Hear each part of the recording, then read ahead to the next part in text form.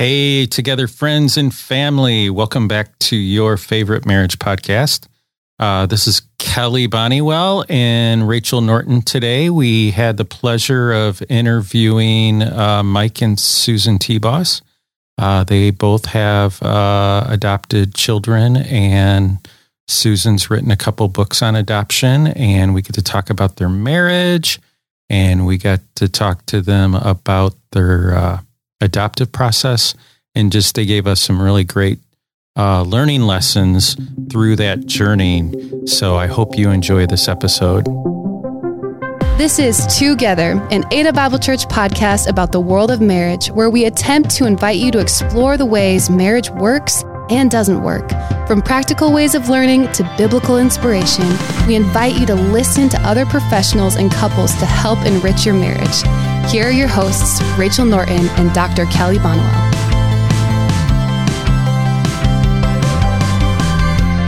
So, Mike and Susan, I'll start with you, Susan. Tell us a little bit about your family. Let's start with, how long have you been around Ada Bible? We have been around Ada for, I think, 13 or 14 years. Would that be right, Mike? Yeah, I would think so. Basically, when the North Campus, as it used to be called, but now Knapp Street Campus, when that started at Cornerstone, was when we started attending Ada Bible. Right. So we've been involved ever since. And back then we were involved in Teardown and Discovery Village and Bible study, and we still are, and leading small groups. And you've been in a small group for what, 13 years? Or? Yep. So I would say the guys that I met was at Cornerstone. Kind of ran into one of the gentlemen across the aisleway, and he looked familiar, and he wasn't the guy I thought he was, but we connected, and so yeah, we ended up in a Bible study, and we're still in Bible study to this day. So. That's awesome, Mike. 13 years. That's a long time. I know. And you sure hear about you being invested. You're very invested at Ada Bible and involved. Yes. So that's exciting. So definite part of this church family. Tell us a little bit about your family. Our family has 3 adult children now. They are 21, 23, and 25, and they're all in the area. Raised through DV and Lifeline and all those good things at Ada Bible. All 3 of them were adopted from Russia. Mike and I went to Russia 5 times in 5 years, and it was shortly after we were married. So, they were infants and toddlers, and totally unexpected. That's the part of our journey, I think, that always amazes me, that God would use us in this way, and we didn't see it coming. Well, we have to back this up a little bit then. So How did you two become an us? The us. And how long you been married? 27 years. Yep. Wow. Okay. Yeah, 27 years. November 24, 1995. I'm glad he's got the dates. Score. So, Scored points, Mike. Yeah. This will be fun because I just recall us being friends. We actually would fix each other up with other people we knew. And over time, like over a year or more, we would get together and sit out on my deck or something, and we would talk about relationships and just life, and somehow we got comfortable, and I don't know, did something sneak up on us? I don't remember falling in love, but we did. Yeah. I mean, Mike, what's your version? Yeah. I mean, we fix each other up. We definitely always enjoyed each other's company. Then you went to Taiwan, and it seems to me one time I came back late after a date one time and realized that Sue was, like you say, it was a fix-up date, and realized that I think there's something between you and I. Oh, and I didn't know you went out on a date before. Well, yeah. This might be a podcast first. The couple had been setting the other person up, because you had this great friendship. Yeah. Right. But then something was changing. You knew it. So when did this occur to you? Or did something happen that made this known? I think, that's the big story, is that Mike went on a business trip to Taiwan. And while he was there, he must have been thinking about me, because he brought back a ring. And it's a very odd ring. And I brought it along with us today here. And it is a jade frog ring. I'll pass it around. It's the real deal. And it's truly got a frog made out of jade. And I thought, that's an interesting selection. Who wants to wear the jade frog ring? But anyhow, we decided this was kind of a fun little opportunity to come up with like a little gimmick about it. So we told everybody, including Mike's parents, that this was the ring that said, no more hopping around. Oh, that's funny. And it's the truth. We did. We told many people that. And that kind of made me start thinking he's kind of getting serious. You were getting serious. Yes, that was true. How old were you at this time? Pardon? How old were both of you at this time? Early 30s? Yeah, I was going to say early 30s, probably 32, I would guess. Something like that. Yeah. And then, so he did that. And then I was in New York on business, and I was at Saks Fifth Avenue downtown with a bunch of different people, and we were shopping, and there was a wedding dress, and they were encouraging me. And I said, I'm not even engaged. And they were saying, you should buy it. You'll get engaged. And I'm thinking, this is so backwards, but I bought it. And then I had it shipped from Saks to Grand Rapids. And Mike showed up at the door, and there was a box at the door, and he was standing there holding it. He didn't know what was inside of it, but it was the wedding dress. Oh, that's hilarious. And he goes, what's this? And I kind of feel like that was when he decided he better ask me to, I don't know. That's when he asked me to marry him. That was her subtle way of her saying that I think I'm attracted to you. I think she's on board. That's hilarious. I guess it's mutual. All right. I'm going to go out and buy a wedding dress to tell you I'm attracted to you. Wow. It's pretty bad. That's awesome. Oh, wow. Pretty and bad. this had been a matter of prayer for you. It was. And I had, we had dating relationships in the past and other things that, you just kind of start getting smarter or mature and start relying on your faith. That's what God says. Trust me. And so I remember praying specifically, is Mike the one? And God said to me, I know it's not like a verbal yes, but I felt this yes. And I actually questioned God. I go, really? And I trusted God, and it felt like it was, it was the right, he was the right one. It was the right thing. So here we are 27 years later. So God knows he knew, I guess, what we both needed. Yeah, definitely. So now marriage isn't always hunky-dory, and sometimes it has some complications. And one of the things that we're going to talk about is, Susan, you and Mike have very different personalities, and that's something you had to adapt to and learn and grow. And actually, most couples, they marry their opposite. Yeah. And so, Mike, why don't you start? How was it like navigating that early in your marriage? Being somebody that was always a pleaser growing up, and a laid back person, it was easy for me to adapt to a situation. And so, even though it's weird that I'm a business owner, because typically people think of business owners as type A, I am the opposite. I love to follow. And so when Sue and I met, she's a stronger personality and had ideas, and I followed, and whatever it was, I would adapt and find fun in what we were doing, or whatever we had to work on, help solve the solutions and stuff like that. But as we, continue to grow, Sue mentioned that, Mike, you have to make decisions as well and stuff. And I'm like, okay, I'd like to follow. And I mean, there was a distinct time that I always remember. She says, okay, you got to set up the restaurant this weekend. I set the restaurant up, and she goes, are you sure that's where we want to go?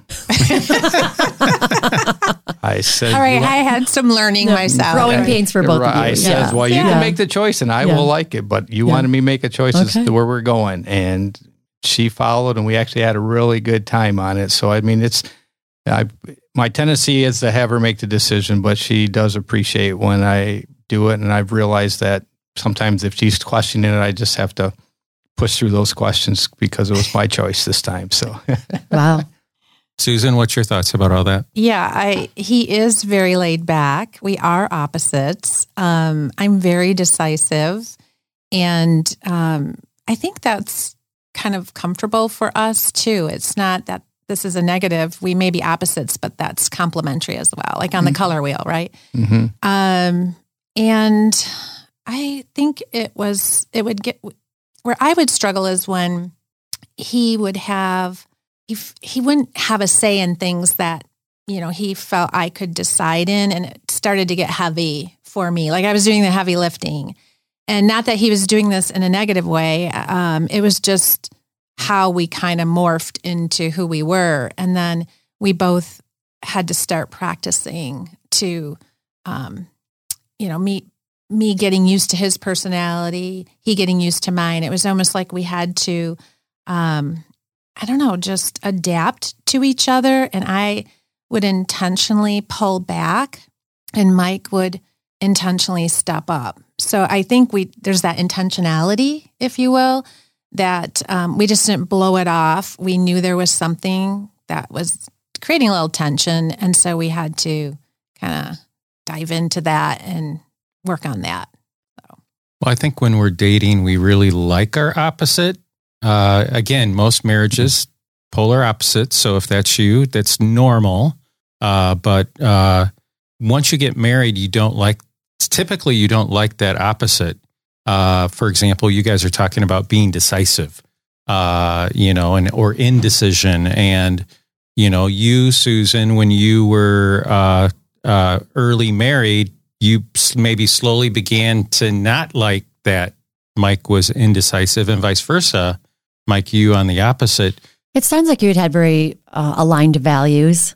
Yes. Yes. And so you were finding your way, like, to recognize each other's differences, but to kind of draw out something different in the other person, like help you get stronger where you were weaker, appreciating the strengths and the weaknesses. Right. But, the strengths and weaknesses usually are most on display when you hit a bump in your marriage. Mm-hmm. When would you say you came upon that first, like, real challenging season in your marriage?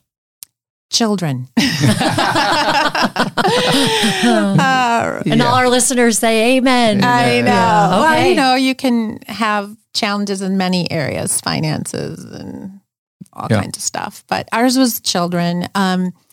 We have a unique story. Do you want us to kind of give definitely. the backstory? Yeah. Okay. So Mike and I, when we stepped into international adoption, it was a little bit of a surprise for Mike. Mm-hmm. For me, I had been praying for that what next in our lives. And so when I brought up the idea of international adoption, well, actually, there was an article in the Grand Rapids Press. This was 25 years ago. So that's when they had the press, right?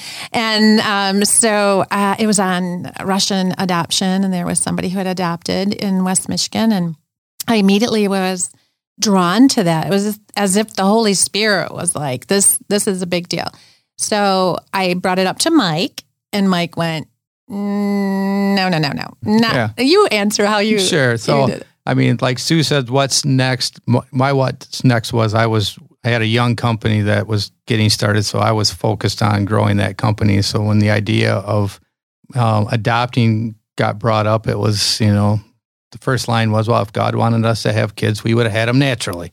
That was my the quick, easy line. Even though if, in my younger youth, I would have thought I would have had the two kids, the white picket fence house and everything there. But as you got older into our 30s, then all of a sudden you start getting set in your ways. So when Sue brought it up, I was like, let's just keep thinking about it. And then my brother-in-law had an opportunity to go on a mission trip to the mountains of Chiapas, Mexico for a few weeks. It was probably I can't remember if it was 2 or 3 weeks there, but work with a family, help them build a building that they could administer pharmaceuticals. I better not use drugs there. I mean, the positive side of pharmaceuticals there. And so we lived on the side of the mountain, and this family, everything they owned, their gardens, everything was right there. And so I started playing with their kids. I took wiffle balls and a wiffle bat along, and you got away from the hustle and bustle of life in America and just kind of went, wow, this is what it's all about. And, people came back and said, oh, that had to be hard to adjust. I says, it was easy to adjust to go to that simple life. It was hard coming back into the busyness that we live in here in America. And once we adapt to it because that's the part of the world we live into. But I reevaluated and then came back and said, Sue, yes, I'm ready for adopting and starting a family. So, wow. How many years had you been married at that point? I think 2. Yeah, we married. We probably started talking probably 2.5 years because we adopted in 1998. Mm-hmm. So, well, I'd love to lean into this a little bit because you just seem like you got a strong leading from God, and it like stirred. What was that like for your marriage when you were so stirred and you weren't feeling this call yet? I think I felt like I pulled back and started praying more for God's leading in Mike's life. I mean, I was there, he wasn't there. And you can't go forward in such a big endeavor without each other. And so I prayed, and this trip was a huge changing point for you. Yeah, it was. Yep. And then what was that like for you? Because he came back and it's like, wow, we're on the same page. Wow, I would say it just moved us forward, and it happened quickly. I checked into some local adoption agencies, and it was back then. It happened very quickly. Like we did our paperwork, and looking back, our son was actually born while we were putting our paperwork in. So it was quite interesting to find that out. So yeah, we adopted our first son in 1998. He was 7.5 months, and he weighed about 11 pounds. He was really small. He had lived in a hospital after birth and his whole time. So nobody came to visit him. This was a city that did not have a baby home or an orphanage. So they had kids that were staying in hospitals. And so I just remember seeing him for the first time because we had a picture of him, and, Mike's hauling up this big VHS video thing, like the local news. And I'm seeing him, and I was just like, oh my gosh, this is our son. It was the most amazing thing I had ever experienced. Not knowing anything else to compare it to. We hadn't had children through, just naturally. So yeah, that was amazing. And then we did it again 2 more times, but things kept changing. We did go to Russia one time, and had an experience where we were going to bring home a toddler, and then we got home. It was a 2-trip plan. We got home, and they gave the child to another couple. So sometimes we ran into these seemingly show-stopping events that would cause anybody to turn around and run and not do it again. And we just kept doing it, and we just kept following God's leading. So the third one, and so we did stop at 3. Yes. Although there's more story to that, because we did find siblings over there. And just really quickly, our daughter has 2 sisters that were over there, and we tried to go get them. We found out that they were in her paperwork, and they were already adopted. And I asked our agency, could you help us find them? And they said, no, Russia completely keeps everything closed. And I said, do you think you could help us by telling us a continent they were, are they in North America? Where are they? And she said that they are in North America. And I found them in 3 days. Wow. Yeah. It was, I knew which orphanage they came from based on our paperwork in our dossiers and so forth. And I knew their names. And so I went out in a chat room for Russian adoptees and adoptions, and asked who had adopted through this orphanage, and 5 different agencies, were brought up in the conversation. And I reached out to all those, and we found the girls in Connecticut, and they've been sisters together ever since. Wow, I didn't know that part of the story. Wow. Yeah, they've been to Michigan and hung out with us for a while, and we've been out to Connecticut several times. Wow. So that's beautiful. So you had this journey to both be on the same page about adopting, and then this journey to adoption with, filling your family. How did parenting these adopted kids affect your marriage?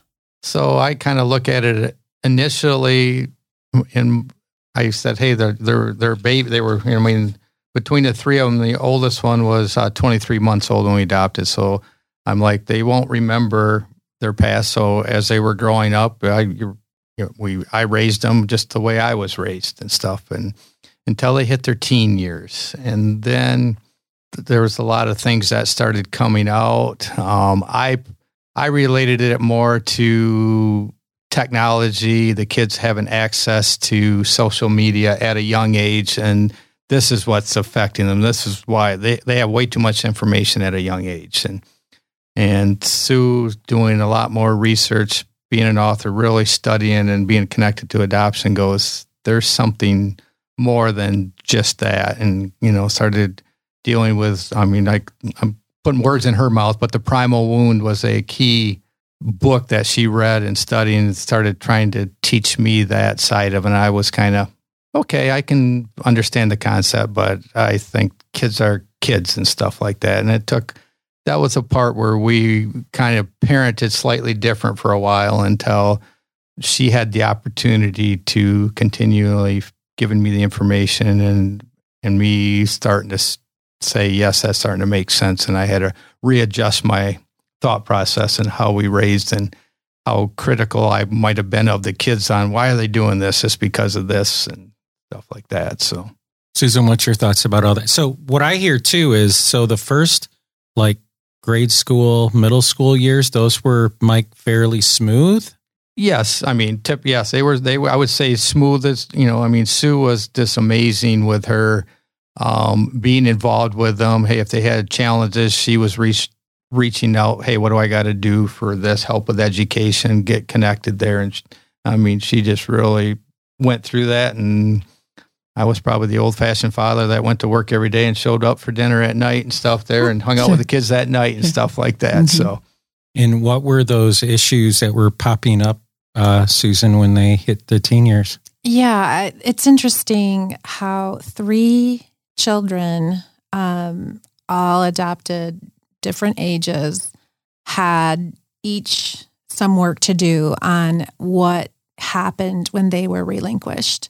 So backing up, when a child is born, they're bonded and connected to the birth mother. And not only is that connection critical for their security and their, that safety and trust, once it's broken, it can affect a child in a number of different ways. And then in many cases, kids go either to families, like domestically, somebody will adopt a child at birth. Our kids went to orphanages. And what I found out is that it doesn't matter what happened to that child what age they were adopted. They could have been adopted at birth. They could have been adopted at 3 years old. There's going to be something that lies under the surface that will potentially well up in them or surface in the teen years. That's at least what I've discovered. And we've got the experience as well with 3 different children responding in different ways. So with our children, we had one that was definitely carrying sorrow and grief. We had another one who was definitely carrying anger. And another one that was really passive that you wouldn't realize that had something going on. And I'm not saying that all adopted children have extreme struggles. It's not about that. It's just that there is something that we have to be attentive to and intentional about in their lives, that there's this extra layer beyond the normal teenage angst, beyond just the everyday, upset about the prom shoes or can I buy Nikes for the soccer, whatever. This is just something extra that can occur with adopted children. And we just have to be alert and aware, and it does change your parenting style. Mm-hmm. Wouldn't you agree? We had to step up in a different way in order to walk with them on this journey. Walk me through that, Mike. How did that change? How did you change? How did Susan change? I mean, probably a lot of times I can recall pretty much with my morning devotion sometimes, let's say the last night I got a little upset with the kids and Sue's trying to explain to me, some of the reasons, deeper down than just the, outward circumstances. And I would wake, usually had to take a night of sleep to wake up again. And the next morning during my devotions, I just remember God as Father and kind of had to go, wow, if God responded the way I responded to me every time I made a mistake, this might be a rough life and stuff. And just had to realize that I had to show grace and start seeing the, that we, I had to be a father, but I had to be an understanding father and not just hit the fist on the table and say, this is the way it is, fix it, but to listen, to understand, to try to understand, see where they're coming from and stuff like that, and show more patience and stuff, I guess would be. So that kind of pushed you to become a better father. And did that help make a deeper connection with your kids? Yes, I think. Because that doesn't always guarantee that. No, it's not. I mean, yes. I mean, with the kids there, we definitely created different connections, and each, like I think with any parents, sometimes you connect differently with each one of your kids in unique ways there. And you connected with Nikolai or his son, well, in the biking and stuff there. So that was he grasped onto a hobby that I loved. And so him and I connected well there. And that's and his challenge with Sue was, that's where they were the ones that would butt heads and stuff like that. So I was the parent that could kind of keep that peace or kind of keep that relationship as parents to them. So, and I would say that in that situation, you've got a 14-year-old, or I should even back up, a 12-year-old, a 14-year-old, a 16-year-old son, this particular son, who didn't know that he was distorting our relationship. I'm mom, but I think his anger was not so much geared at me, it was at his birth mother. There's this distortion that can take place and they can't put it to words. I mean, they were young when they were separated, and it's so pre-verbal, and they don't know why these emotions surface. Sometimes there are teenagers who just have the emotion of sorrow, like I mentioned earlier. For him, it was anger. And it's very likely that he was angry at his birth mother. And not because he was like angry, like I'm, mean or whatever. It was more just a why kind of thing. Like, why did this have to happen? And none of our kids expected to feel these feelings. These were feelings that surfaced very surprisingly to them. And then I think it surprised us as well. I know it surprised us as well. And so our hope is that, by telling other couples about this, that even whether you have adopted kids or not, or foster kids, is that, we need to step in to our kids' journey intentionally and be that one-on-one, like you were with Nikolai. Be that one-on-one, do something intentional. You're a mountain biker. Nikolai's a mountain biker. Our son is a bike mechanic today because of Mike. They have such a strong, fun relationship.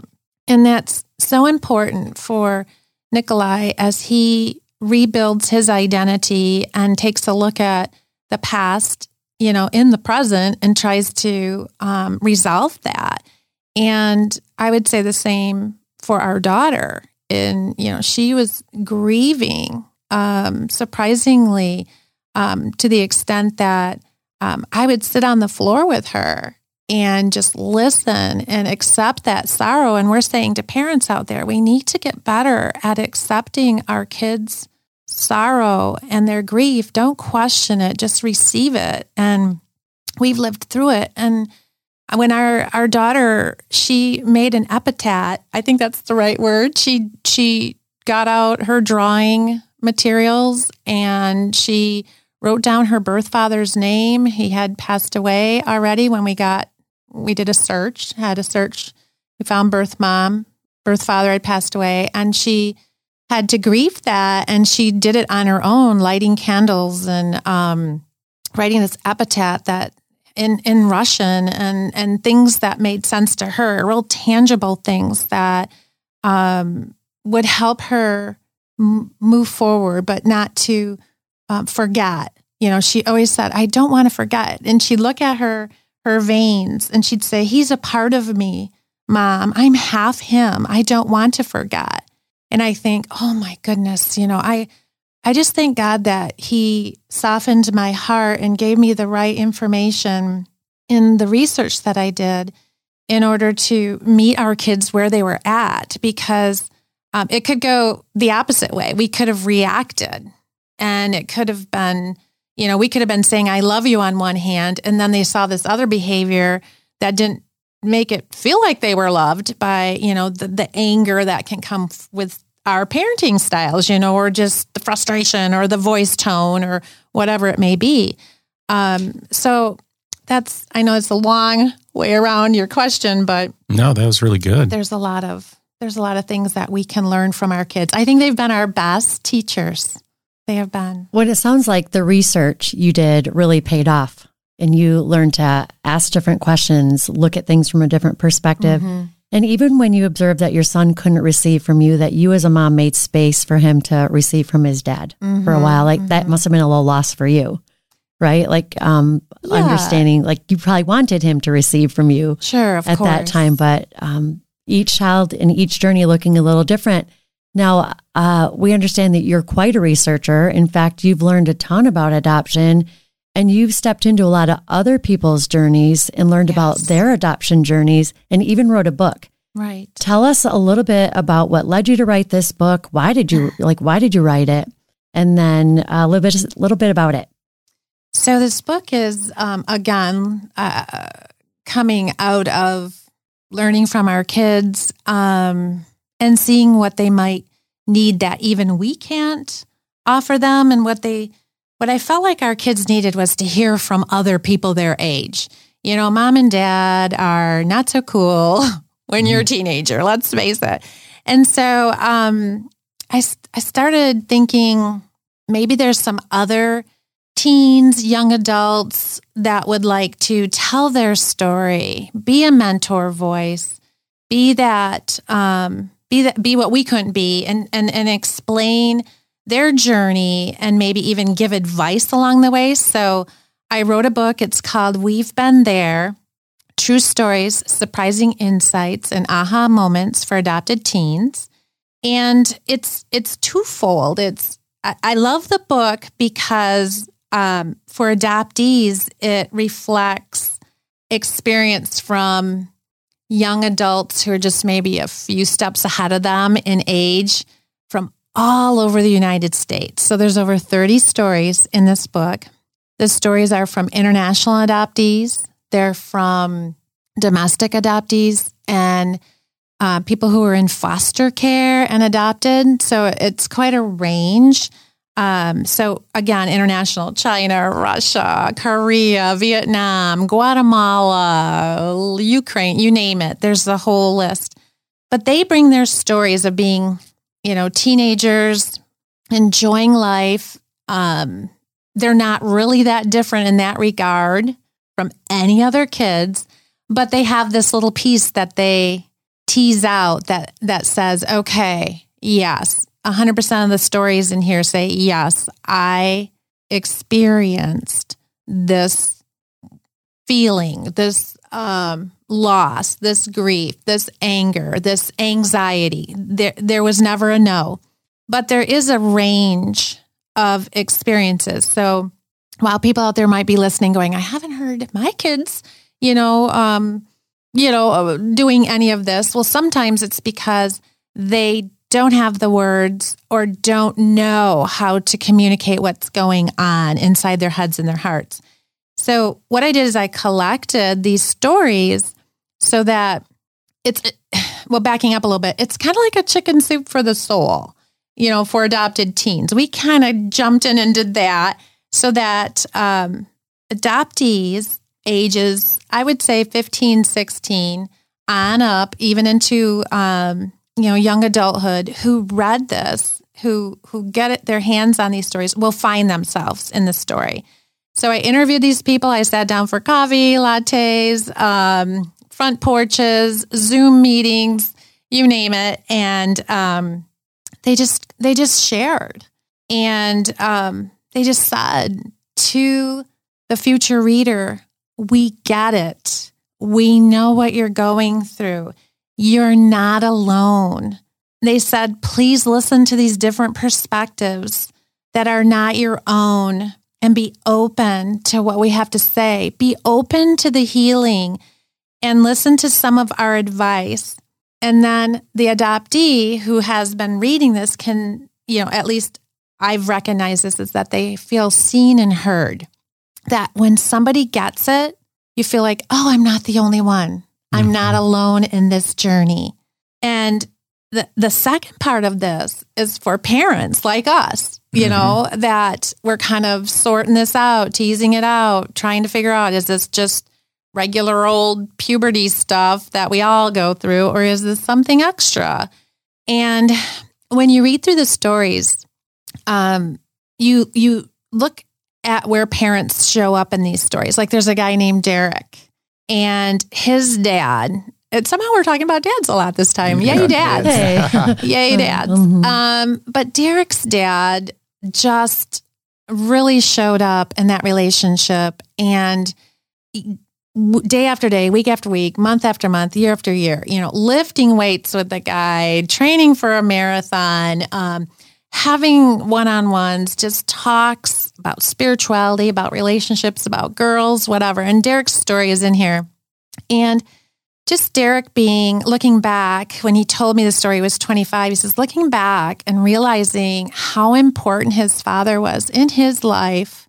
And it made such a difference. It was like a soft landing place for some hard things Derek was going through. And I just love that. And Derek also tells us in the story, it's a little spoiler alert, but when he was getting married, his dad was his best man. That's awesome. My goodness. It was just lovely. So for parents, it's just, here we go. You're going to find out what's going on potentially in your child's heart. This is conversation starters. You can read through the stories.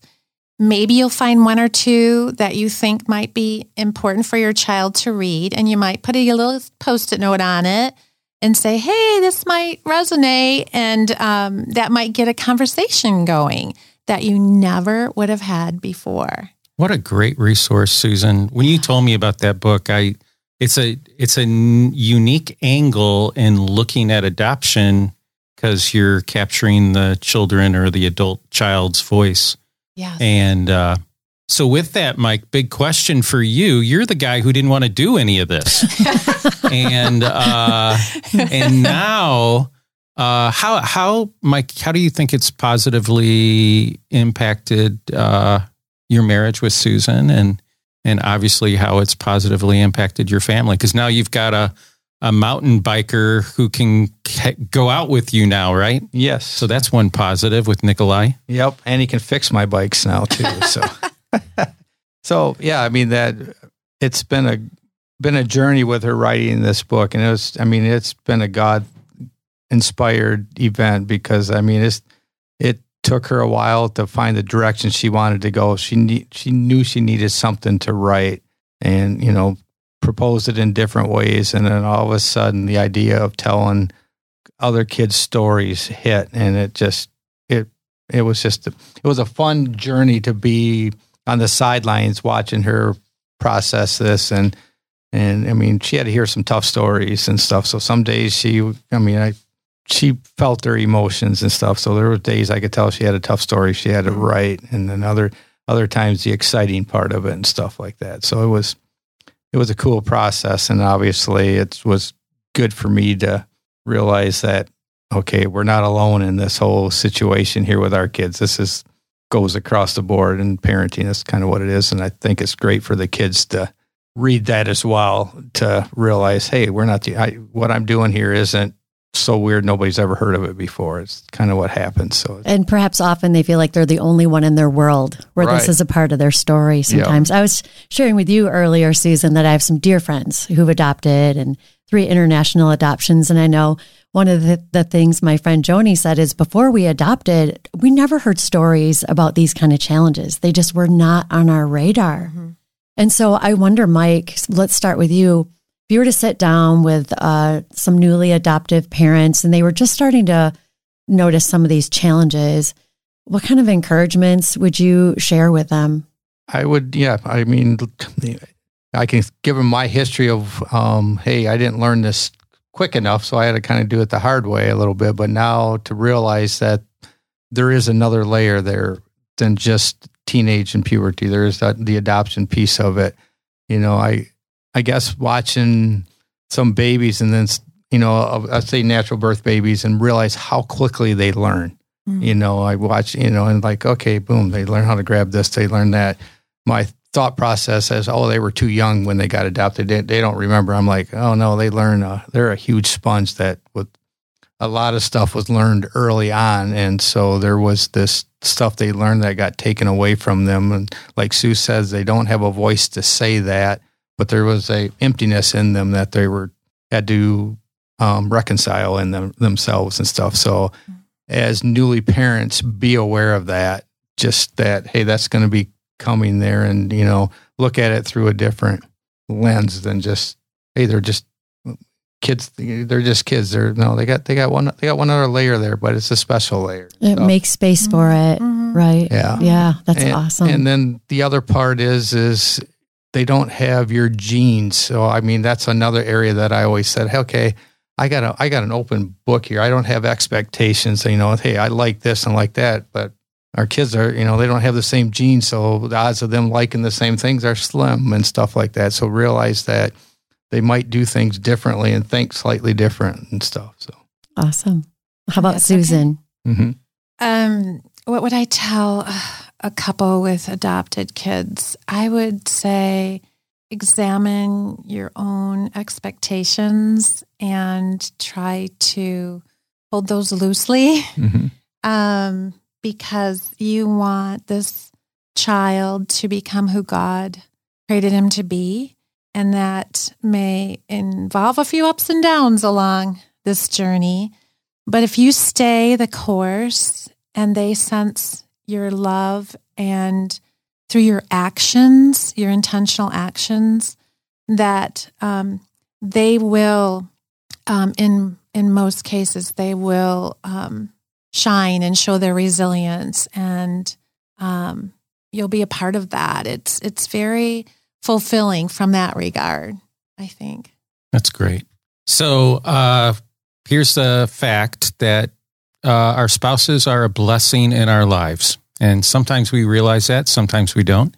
But in reality, they are. And even in your story, Susan, you were wondering, should I marry this guy? Or, and now you're married 27 years. That's amazing. Mike, tell Susan one or two things that you love about her and why she's so important to you. No, that was an intentional pause. So,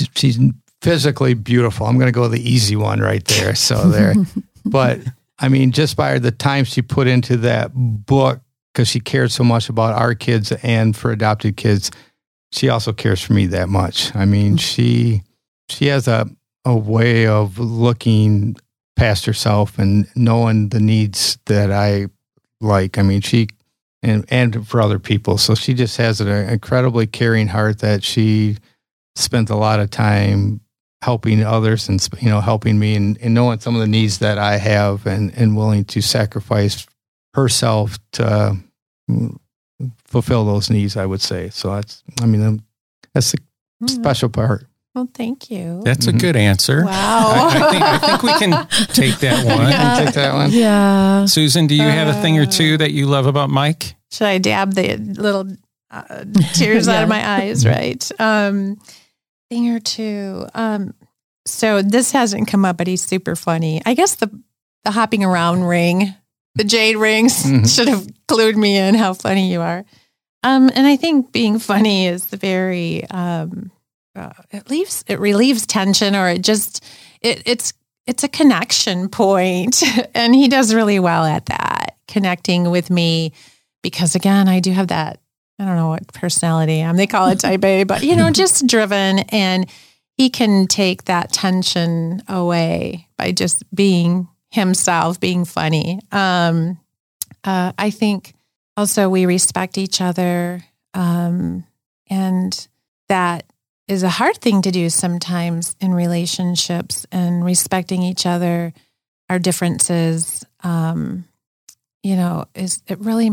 really matters. And it's made a difference in how long we've been together. Mm-hmm. And we've had, like anyone, you have your ups and downs here and there. But to go on this journey, I would say I'm thankful I went on this journey with you. Mm-hmm. Thank you. Mm-hmm. And little did you know all that God had in store. We had no idea. Right? When that ring came your way, like all that was on the other side. And when that dress showed up, when you were there, that wedding dress just there on the step, and God just continues to tell a beautiful story through your marriage and through your family. We're just grateful to get this time with you today. Mm-hmm. Thanks for having us, you guys. Yeah, this is nice great to be with you. Yeah, thank you. This was fun. Wow, that was a great episode with Mike and Susan. Learned so much more, and this season has been we've had now 2 episodes about adoption, and it's kind of a theme we're running with this season. Wanted to make sure to mention also Susan wrote "We've Been There." It's her most recent book, but she wrote another book a few years back called "Before You Were Mine: Discovering Your Adopted Child's Life Story." Another very unique book in terms of looking at adoption. Definitely recommend you get both. But hey, we hope you've enjoyed this episode. And again, if you haven't subscribed, please subscribe. That really helps. And another big thing that helps is for you to rate and review the podcast. That gets us more listeners, the more ratings we have. And we just hope you have a great week. And so thankful for you to listen today. Thanks for listening to Together. We hope you've learned a thing or two. If you find the podcast helpful, please go to Apple Podcasts, Spotify, or your listening platform, leave a comment, and give us a 5-star rating. If you'd like more information on Ada Bible Church and its ministries, or someone to pray or dialogue with about your marriage, go online and check out our website at adabible.org.